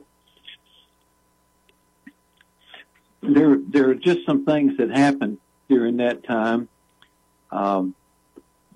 Gus was not buffaloed by anybody in the athletic department. He wasn't buffaloed by Haywood or Bud Ford or anybody like that. And he definitely was not buffaloed by Doug Dickey. There was a time that Mitch Barnhart decided he was going to Oregon State, leave Knoxville, and he was going to be the athletic director at Oregon State. And Dickey and Gus were talking about that, and Dickey looked at Gus and said, we're really going to miss Mitch when he leaves. Which was a logical thing for him to say, and Gus looked at him and said, well, you know, Doug, he didn't have a single friend in the entire athletic department. And Dickey was kind of taken aback, and I don't think Dickey ever quite recovered from that. And it was just typical of the things that he would do. I hear laughter in the background. In other words, he just didn't care. He's like, look, man, I've been on this ride for so long. Let's not lie about it. This guy's leaving for Oregon State, and literally over here, nobody likes him. But if you want, Doug Dickey, if you want to pretend, you go ahead and pretend. I'm going to be the one guy in this room that's just going to I'm just going to say to you what it is, which Tom Mattingly is our guest here on your TLD Logistics hotline. Owner-operator, listen, if you're an owner-operator, we've got a spot for you on our team. Contact TLD Logistics online at tldlogistics.com. Tom Mattingly, the Vol historian, on the Tony Basilio Show, on the passing of Gus Manning, who passed away at the age of 99 and a half, and the last living link to General Nealon. And Tom, to your point in that story, he's the one guy who just kind of knew, I'm safe over here. Like, I'm safe. And he sort of operated in that space, right? He helped build the program. He was a sports information director. He was assistant to General Nealon. He was, the fact that Nealon gave him 31 responsibilities tells me what he thought about him and what he could get from him.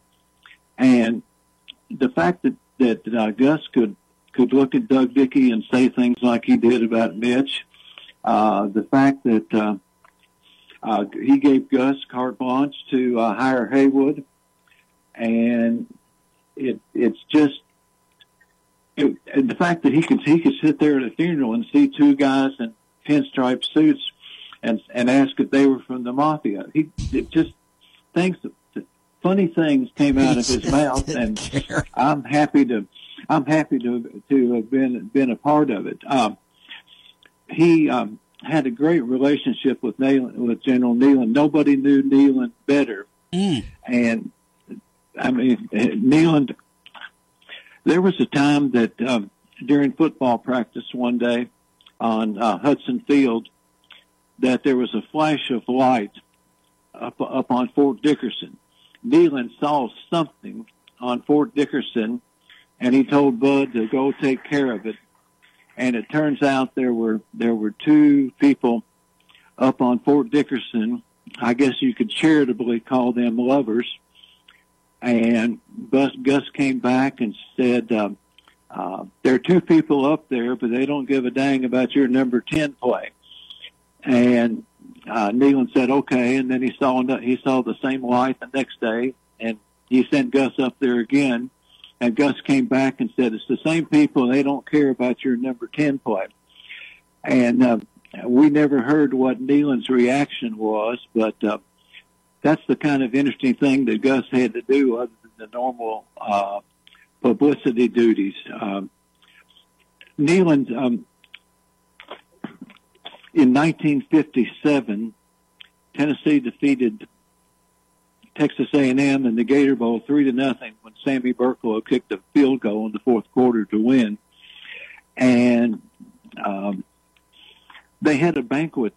They had a gathering in Gus's suite of all the Tennessee people, and it was fascinating in the sense that there were probably a few drinks exchanged. There were probably some food eaten and some liquor consumed. And Gus had the football.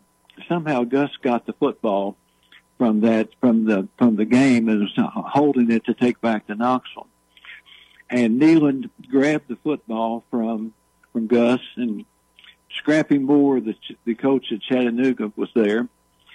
And Neyland tossed the football to Scrappy and said, "Scrappy, tell us how we won that game." And Scrappy grabbed the football and kicked it and broke a window in the room. And then things progressed on, and Neyland says, "Scrappy, tell us how we won that game." And he kicked it again and broke another window. And nobody thought anything about it till that January when the bill came. And Neyland called Gus into his office and said, "Gus, what's all this damage to your room?" And Gus looked at Neyland with those very straight, penetrating eyes and said, "That's for that little kicking exhibition that you and Scrappy Moore put on after the Gator Bowl." And Gus says, "Nothing wrong with that." And Gus signed off, and somehow Gus avoided a lecture from the general. And that story just, things happened around Gus that didn't happen around anybody else. It was just amazing. It was just amazing to watch. We were talking about Mitch a few minutes ago. Maybe in the same conversation, Coach Dickey looked at Gus and said, Mitch tells me you're treating him like a third-class citizen." And Gus didn't miss a beat and said, "Well, he is a third-class citizen." And again, Dickey was kind of flummoxed by that because he never really knew how to respond. Sometimes you never really knew how to respond to Gus because he was just so funny without meaning to be. I don't know what to say when I thought about Gus, because he was a beloved part of the athletic department. He was part of campus. I'm sure anybody who was on campus while those 50-something years that Gus was at UT would recognize Gus driving around in his Cushman. Yep. Or he and Haywood would be doing their run, which was a misnomer. And it was just, I'm sure Sean would agree, it was just a great feeling to be a part of all that. Well, you know what? And imagine the thousands, and I mean thousands of lives that guy impacted down through the years, which is really neat, which is really kind of what it's about at the end of the day. And he's a guy that didn't lord his power over people either, which is sort of another tribute to him. And Sean, there is a sweetness when you look back. Guys like you, I mean, I'm jealous of you guys. You guys had were in the inner sanctum, Cinco. Well, I think I appreciate that. I think we were probably on the periphery of that thing, but we certainly got to view a lot of that. I mean, there's so many names. I mean, even names that, I mean, the guys that and they did. You had A.P. Porter in the Gibbs dining room. What a character! You had Norton, we called him. He was the head of the janitorial staff at the thing. I mean, that guy. Just we called him Norton, or that's his last name, I guess. But he had, and these guys. I remember going in, and here you had NFL players and Johnny Major and stuff, but this guy took so much pride in the way that the complex looked. It was such a. I know it means nothing, but his janitor, industrial, whatever you want to call it. I mean, I say that with respect. But he pressed his clothes. And I remember, 30 years later, I can remember him tying trash bags so that they were tight in the thing. And just A.P. Porter with the stories that he would tell in the thing. That is Tennessee athletics. Listen, watching Mike Rollo coach the Lakers basketball team as if he was, as if he was Pat Riley, intramurals, or just on and on and on. Bob Davis, who just always seemed to have a scowl on his face and just, or I mean, no offense. No, he did. It's true, yes. Yeah, or Bud Ford always seemed like he was angry, getting ready to explode on somebody. He's in yes, such a hurry. Yes. I mean, it just all of those things 30 years later I remember the bowl games and I remember this, that, but I remember more Mr. Norton tying that trash bag, or I remember Carmen Tagano, or Richard Westbrook up in I love Westbrook in the academic part. Those are the guys. Those are the characters. Those are Speedy. I mentioned Speedy and Woody and Danny Burnley. I think they were all football managers at one time and grew up in the system. Yeah. And that's what I remember about Tennessee athletics. And it's generational. It kind of repeats itself, and there will be new people to come in and pass those stories along and be just as influential. But all these mega $1 million contracts and things, they come and go. But those are the people that, like I said, are the framework that holds the canvas up. And the patriarch of it all has now left us.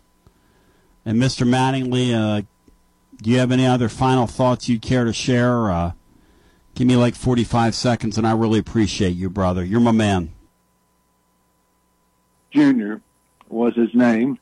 His father had that position before him, and he's right. Norton had the UT athletic department issue maintenance shirt, and Norton's was always freshly cleaned, and he looked like he really enjoyed having this part in the department. And for 50-something years, Gus was in the department.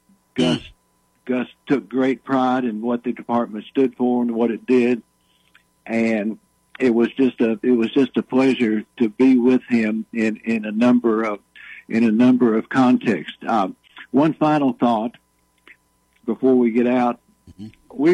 My wife and I and Haywood and Bud and Gus were walking out of the press box right after Mitch went to Oregon State, and Oregon State was playing UCLA on TV, and UCLA was ahead decisively, and Gus looked at the TV and said simply, "Beat Mitch's team."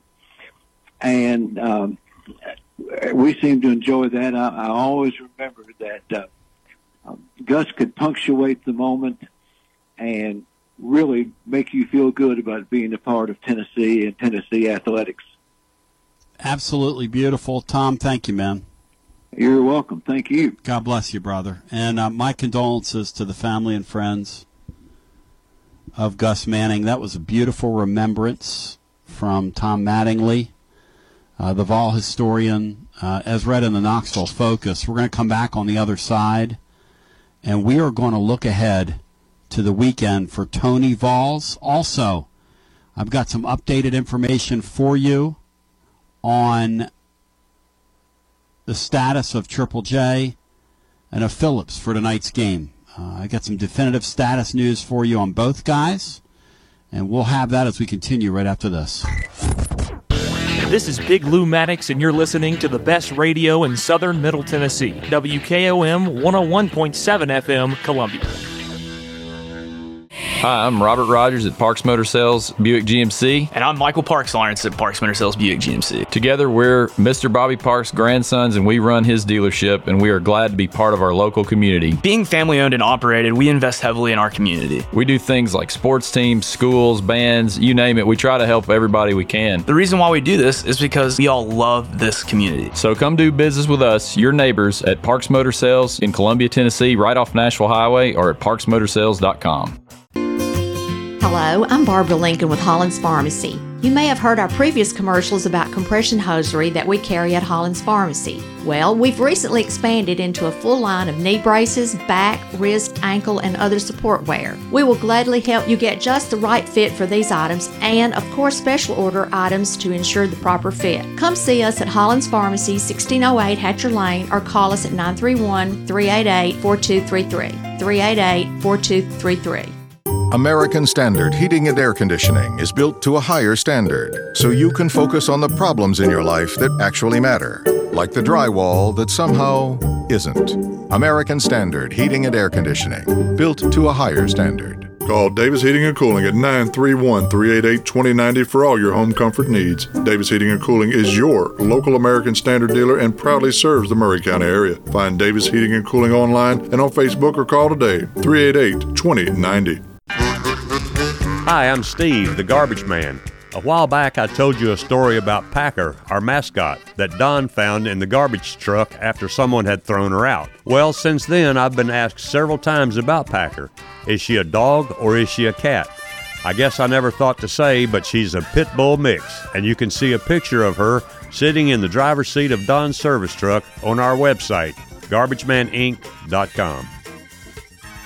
Are you thinking about a new fence? Maybe you need a pole barn. Then you should give Sands Fence Company a call. That's 931-309-1644. Will Sands has built his business based on the principles of honesty, quality, and integrity. Sands Fence Company has been in business for over 20 years, providing the community with farm, residential, and commercial fencing, as well as pole barns and buildings. Call today for a free estimate. Sands Fence Company, 931-309-1644. 931-309-1644. For 40 years, the Jeweler's Bench has worked hard for their customers and provided the highest quality jewelry at the best price. They keep going back. Recent renovations have allowed them to expand their inventory. More high-quality jewelry, custom vintage and estate pieces, and professional jewelry and watch repairs. They also buy gold. The Jeweler's Bench, still here, still great service. 808 Trotwood Avenue, Columbia.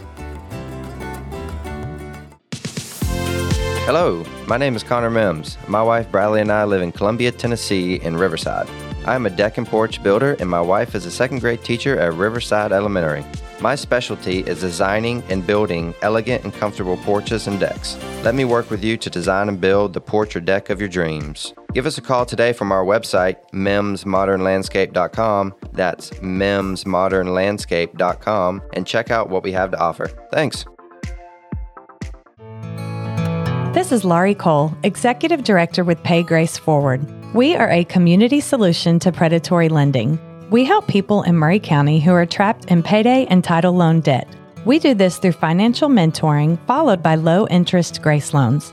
To see if Pay Grace Forward can help you or to volunteer with our organization, please visit our website at paygraceforward.org or call 931-548-6797. Do you use Elf bars? Old School Vapor has over 100 authentic flavors for only $18.99 each. Check out their other January sales like buy one, get one free for select Tesco bars, 25% off glass pipes and Mike Tyson's Delta 8 bites, or 50% off smell-proof bags. Go shop Old School Vapor's selection of over 200 cannabis products from brands like Looper, Torch, Hidden Hills, and more. Check them out on Instagram or Google Old School Vapor to find your nearest location. That's Old School Vapor. Hey, you know it's a leap year, right? No, the next leap year isn't until 2024. Nope, it's this year. I can prove it. Here, play this new instant game from the Tennessee Lottery. Okay. Woohoo! I won! See what you did there? I jumped up and down? No, that was a leap. Don't miss your chance to jump for joy this February with our newest instant games. You could win up to $5 million. The Tennessee Lottery. Game-changing fun. Please play responsibly. And now, some big news from WINN. The new February instant games from the Tennessee Lottery have arrived. Now, for some bigger news, there are 4 new exciting games to choose from. And now, for our biggest news yet, you could win a top prize of $5 million. Make a break for fun today with February instant games, only from the Tennessee Lottery. Game-changing fun. Please play responsibly. This is Jack Cobb with Murray County Public Schools and the Big Yellow School Bus. You're listening to Front Porch Radio on 101.7 WKOM in Columbia, Tennessee. Tony B. back with you, 865-200-5402. Hold your calls. Sean Sinclair's alongside Brian Hartman as well. Now on the TLD Logistics Hotline. Ladies and gentlemen, Eric Sorensen joining us. Eric Sorensen covers baseball, the sport of college baseball, for our friends at D1 Baseball, D1Baseball.com. Eric knows the sport inside out, backwards, sideways. He's tremendous, and he also he's a great advocate for the sport as well as covering the game. But Eric, it's upon us, man. These tournaments are going to kick the deal off. These round robin deals are taking place at this time of the year, and man, this is fun stuff right now, isn't it? Yeah. And first off, thanks for having me on, Tony. It's cool to talk to somebody new for some college baseball, especially there in Knoxville. But yeah, this is we wait 8 months. We go 8 months into hibernation, as I call it, and we emerge out of the cave here in mid-February. And a lot of buzz to this season, obviously, and it's going to be fun. It's going to be every New Year's is hope springs eternal for every team out there. But this is going to be a lot of fun. I think it's really going to be a cool season, especially for you guys there in Knoxville. It's going to be a lot of fun. Eric, let's talk about the field at this round robin deal. Last year, Tennessee got a chance to play at the field down in Texas, which had the likes of Texas in it. It had Baylor in it. It had who was the other one, Brian? There was one more. Oklahoma. Baylor, and Texas. How would that field last year compared to the field of this event that Tennessee's getting ready to face? Oh, I think this one's going to be a little bit tougher, to be honest with you. I mean, we know the reason I say that is because I think Arizona's going to be a little underrated this year, and Grand Canyon, you look at their name and you think it's just a national park. Now, this is a good team, man. This is a good team that won 40 games last year and went to the postseason, and they got most everybody back. I think Grand Canyon and Arizona, both two teams are going to be probably a little underappreciated. And the other reason I say it is because OU, even though they were the national runner-up last year, they weren't that good of a team early on in the season. They were just, kind of like Ole Miss was last year, middle of the road, the bottom of the conference, and then all of a sudden they caught fire. So this wasn't the Oklahoma team that we saw in Omaha that Tennessee faced last year. I think that's an interesting thing. But I really love the fact that Tennessee has decided to do this, come out west, play some teams that are totally out of their comfort zone, out of their style. And it's going to be really interesting to see how it turns out. I think it'll be pretty interesting to see how Tennessee reacts and how these Arizona schools, Arizona and Grand Canyon, see if they can kind of capitalize on a chance to put themselves on the map, right away this season. Yeah, that's a really great point you bring up. I mean, for those teams, this is an opportunity against, with LSU's injury situation and that unfortunate deal with the starting pitcher, now the odds-on favorite to win the national championship for what that's worth, Eric. But this is a real opportunity for an Arizona and also a Grand Canyon to do something loud early in the season.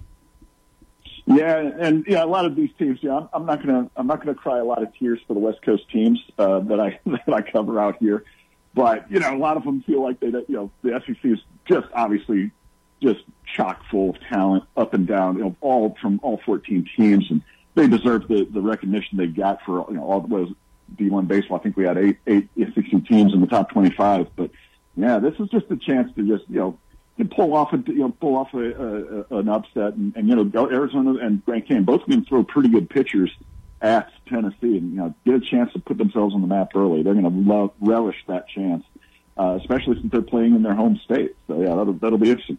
Tell me about the pitchers from. Let's start with Arizona. Who do you sense Tennessee sees? Yeah, now this is going to be really interesting because T.J. Nichols is their Friday guy. That's who they'll face. Kind of like Chase Dollander, T.J. Nichols came on the scene as a freshman, throwing mid-90s. Now he's up 97 to 99, just like Chase is. Big-time talent. Now his ERA is a little bit inflated. He went 6-4 with a 5.50 ERA last year. You kind of take that with a little bit of grain of salt. Arizona, Tucson is certainly a launching pad for offenses out there. So if he pitched elsewhere, I think he'd post a little bit better numbers. But he's a guy that is again, upper 90s. They're thinking he's going to be a first-round draft pick, maybe early second round. So that should be a great matchup against some of those Tennessee hitters.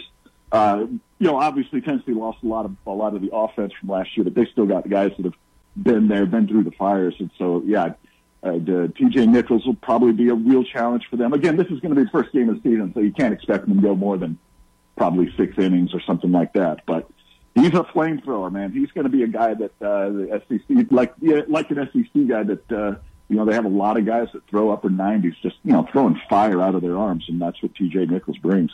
Lefty, righty? Right-hander. Yeah, he's a right-hander. Okay. And then their lineup. Tell me about their ball club in terms of what we can expect from Arizona. Sure. Now, they lost their 2 best hitters. Daniel Susac was the catcher, All-American, went in the first round. But they've got 6 guys back in the starting lineup. Really like their team. The infielders, Garen Caulfield and Nick McLaughlin.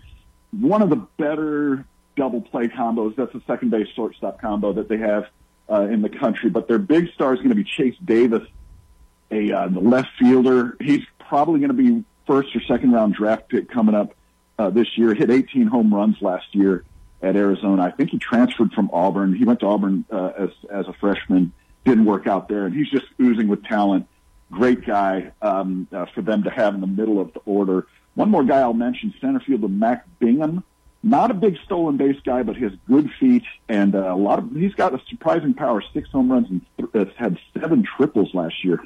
So this is going to be a pretty formidable batting order, I think, that Tennessee will face no matter who they throw at them.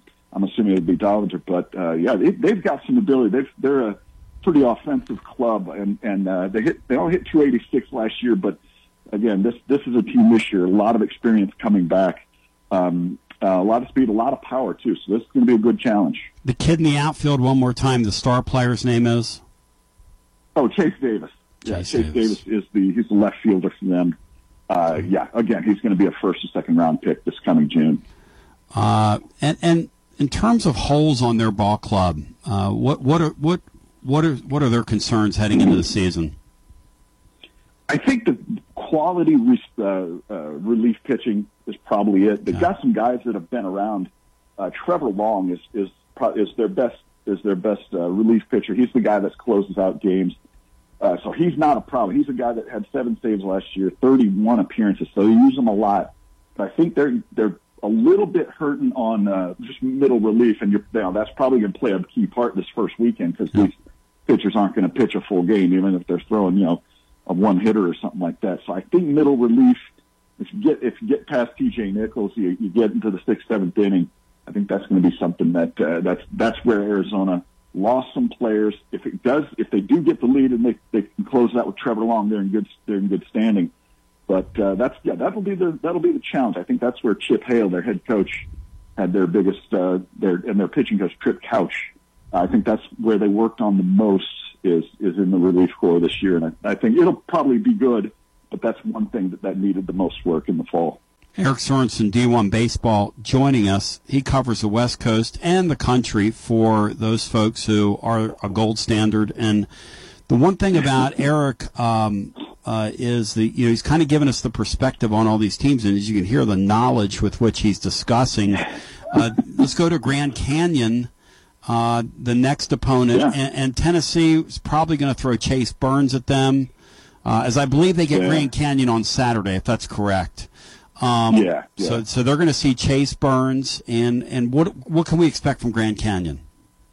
Well, Grand Canyon. By the way, the compliments you're giving me, I'm not sure if I can live up to all these compliments, but I appreciate it, Tony. No, but Grand Canyon's an old team. This is a team that's got a lot of upperclassmen. I saw them play last year. In the WAC. They play in the Western Athletic Conference, won 40-some-odd games last year, 41 games, and played in the NCAA tournament 2 years in a row, actually. So that's quite an accomplishment for a program out there at Grand Canyon. But older team, the big star you guys are going to have to face, that's going to be the toughest, Jacob Wilson is the shortstop. He's another one. We're talking about draft picks. He's another one that is just a deadlock cinch for a first-round draftee this coming June. He'll be a guy that you see in the pros at some point. But Jacob Wilson playing out there in Phoenix, Arizona. Doesn't get a lot of play. He was a Team USA player in the collegiate Team USA last summer, so he's got quality. But there's a bunch of guys. Again, they've got, I think it was 7 returning starters in the batting order. One of the guys I really liked that I saw last year, Elijah Berries is his name. He's a left fielder, hit .335 for them. In the game I saw them play, he hit an inside-the-park home run against Dixie State. So exciting player. But, yeah, this is going to be an older lineup that they're going to face, and that is going to really be a challenge on Saturday. Another guy, just one more I'll mention, the first baseman, Eli Patton, is a transfer from UCLA. Kind of didn't quite work out for him there, but the coaches really loved him at UCLA, and now he goes to Grand Canyon to take over the first base position. So really interesting. It'll be a good challenge for Tennessee on Saturday. Well, and that's really what Tony. Tony was telling me. Look, he said, I think personally we're overrated. To be with all the people that we've replaced, and so what is your sense? The 10,000-foot view of Eric Sorensen on Tennessee's team heading into the season, which begins on Friday, by the way. And we're going to have a Garza Law Tennessee basketball. We're going to have a Garza Law extra innings program as soon as Friday night's game ends, so we can celebrate the beginning of baseball season together. But go ahead, Eric. There you go. Outstanding. Well, here's the admission I'll make, Tony. Yeah. When I made up my preseason top 25 that I did for Athlon's magazine in December, I joined the bandwagon just about everybody else. LSU gets all these bright, shiny objects. They got all the whistles and bells. They get Tommy White from NC State. They get Paul Skeens from Air Force. They already had Dylan Cruz. Everybody has LSU at number 1. But I started looking at it, and I was like, you know what? I know Tennessee lost a lot in the batting order. They'll pick that up. They'll have guys that can still hit. But this is a pitching, the rotation might be the best we've seen since some of those Vanderbilt teams from, like 2014 or so. This is a pitching rotation that I started to change my mind, and I wished I'd have put Tennessee at number 1. And believe me, because I'm an LSU grad, actually. I actually graduated from LSU, but I see Tennessee's pitching rotation. I see them pick up guys like Maui Ahuna, the shortstop from Kansas, who hit .396 last year. And Griffin Merritt, Griffin Merritt, the outfielder from Cincinnati, hit 19 home runs.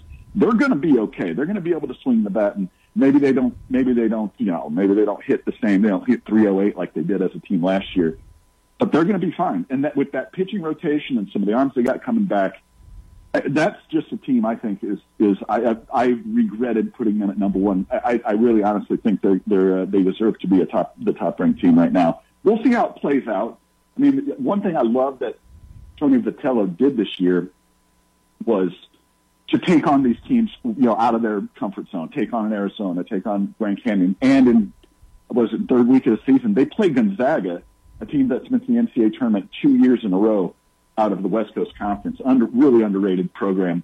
So I like that Tony kind of challenged this team in a different way, just playing, slightly different kinds of opponents, and I think it's going to help them in the end. But yeah, Tennessee to me is I look at that and with a little bit of regret, thinking that this is a team probably should deserve the number 1 nod right now. We'll see how it plays out, though. Eric, is it rare for these Southeastern Conference teams to go west like this and play in events like the one that Tennessee is going to this weekend?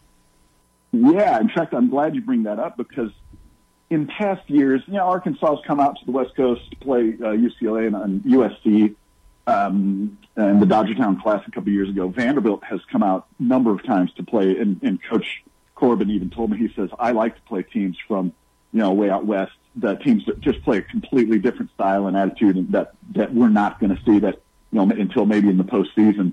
So, yeah, it's kind of rare that I've been disappointed with scheduling with a lot of these SEC teams. I think Paul Maneri and I, our only argument was I wish he came out west to play more teams out west than he did in his time there. But here's the thing, though. This year it's a little bit different. Alabama's playing at Pepperdine in the second week. Auburn is playing at USC. I really like seeing that. And, of course, this Tennessee kind of following Vanderbilt's lead that they've done the last few years, coming out west, playing in this tournament out in Arizona, which is really great. And it's good for college baseball, too. That's the one thing I'll say.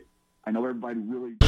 This is Big Lou Maddox, and you're listening to the best radio in southern Middle Tennessee. WKOM 101.7 FM, Columbia. So you had an accident. Now what? Columbia Chrysler Dodge Jeep Ram's Body Shop. You can count on us to repair all makes and models. Our certified techs will take care of everything from frame damage inspection to bump out or replacement with OEM parts. We've got the expertise to make your vehicle better than new and get you back on the road in no time. Plus, our collision work is guaranteed for the life of your car. Columbia Chrysler Dodge Jeep Ram's Body Shop to the rescue. At Columbia Chrysler Dodge Jeep Ram, you can count on us. Hello, this is Rick Tillis with Tillis Jewelry in Columbia and Lewisburg, Tennessee. What are you looking for in a jeweler? Knowledgeable staff, experienced goldsmiths, or true custom designers, experienced working with clients creating that perfect gift for a special loved one? Well, you have found them. Tillis Jewelry. We're this and so much more. Check us out at tillisjewelry.com or on Facebook and Instagram to see our latest creations. Tillis Jewelry, Columbia and Lewisburg, Tennessee. Do you suffer from knee pain? Is it painful to walk or perform your day-to-day activities? If so, we have great news at the Dr. Gill Center. We can relieve your knee pain fast and easy with no downtime and no surgery. The FDA has approved a new non-surgical treatment for knee pain, and it's covered by most major insurance, including Medicare. This treatment has helped millions of people across the nation. Call today to see if you qualify for a free consultation and get back to a pain-free life. 615-551-9224. Brown's Body Shop has 2 locations to provide your vehicles with high-quality body and frame repairs, the best paint jobs, and custom body fabrications. Brown's Body Shop has been successful for more than 50 years because of their highly trained personnel, competitive prices, superior customer care, and timely service. Don't put off body repairs or that custom paint job at Fenders. Go to Brown's Body Shop today. 1505 Nashville Highway in Columbia to 129 Alpha Drive in Franklin.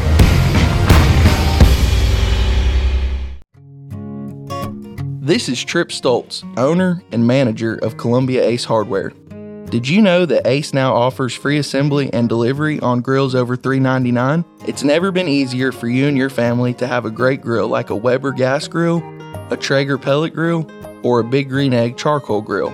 Come see us at Columbia Ace Hardware, located at 112 East James Campbell Boulevard, Columbia, Tennessee. Ace is the place with the helpful hardware, folks. Looking for convenience? Try Quick Mart Convenience Stores, conveniently located all across Murray County, southern Middle Tennessee, and North Alabama. Whether stopping in on your way to work for coffee and a biscuit, taking a plate lunch to go, or grabbing something cold to drink after a long, hot day at work, there's always one nearby. Quick Mart Convenience Stores, conveniently located all across southern Middle Tennessee and North Alabama. Proudly serving Shell gasoline. Hey, this is Derek Ransom with 10 Pin Alley, voted #1 family entertainment center in Murray County. We offer 32 bowling lanes, giant arcade, laser tag, bumper cars, and a full cafe and bar menu. We also specialize in group events, kids and adult birthday parties, company parties, sports team parties, and holiday parties. We're located at 322 East James Campbell Boulevard in Columbia. Call us today at 931-381-BOWL or visit us at 10pin.com. 10 Pin Alley, it's where the good times roll. Join us Saturday, March the 18th for Columbia's Breakfast Rotary's 4th annual Shoot for Our Stars Sporting Clays Tournament. This tournament is a community benefit fundraiser for our fantastic local youth and veterans organizations. If you'd like to participate in this great event, contact me, Rhonda King, at 931-398-5511 or contact us online at www.facebook.com/shootforourstars. I am Jack Blackstone. And I'm Emery Blackstone. Together, we are Greenway Tech Repair. Tired of slow computers, cracked phone screens, and fancy home electronics you don't know how to use? We can help. We provide local on-site services as well as remote troubleshooting for any job, no matter how large or small, from computers and laptops to mobile devices and home electronics. We Blackstone brothers are eager to serve our community. Find us on Facebook at Greenway Tech Repair or by phone at 931-388-2691. That's on Facebook at Greenway Tech Repair or by phone at 931-388-2691. This is Dr. Mike Steele. Tune in to American Steel, a weekly discussion of topics and events related to the challenges in our world. Listen as we examine the path to relevance and truth in our society and culture. You can catch the show on 101.7 WKOM at 7 p.m. on Sundays. Also, we can be found online at WKOM Radio or on Twitter at WKOM WKRM. See you on Sunday. The NASCAR Cup Series. Kyle Larson from the outside lane crosses the start-finish line. 2023 season gets underway in Daytona. Denny Hamlin gets turned and they're wadding it up in the back of the pack. For the great American race. And at age 23, Austin Cindric has scored the Daytona 500 win. It's the Daytona 500. Sunday, February 19th at 12:30 p.m. on WKOM 101.7 FM. This is Jim Ross, and you are listening to Front Porch Radio, WKOM 101.7, located in Columbia, Tennessee.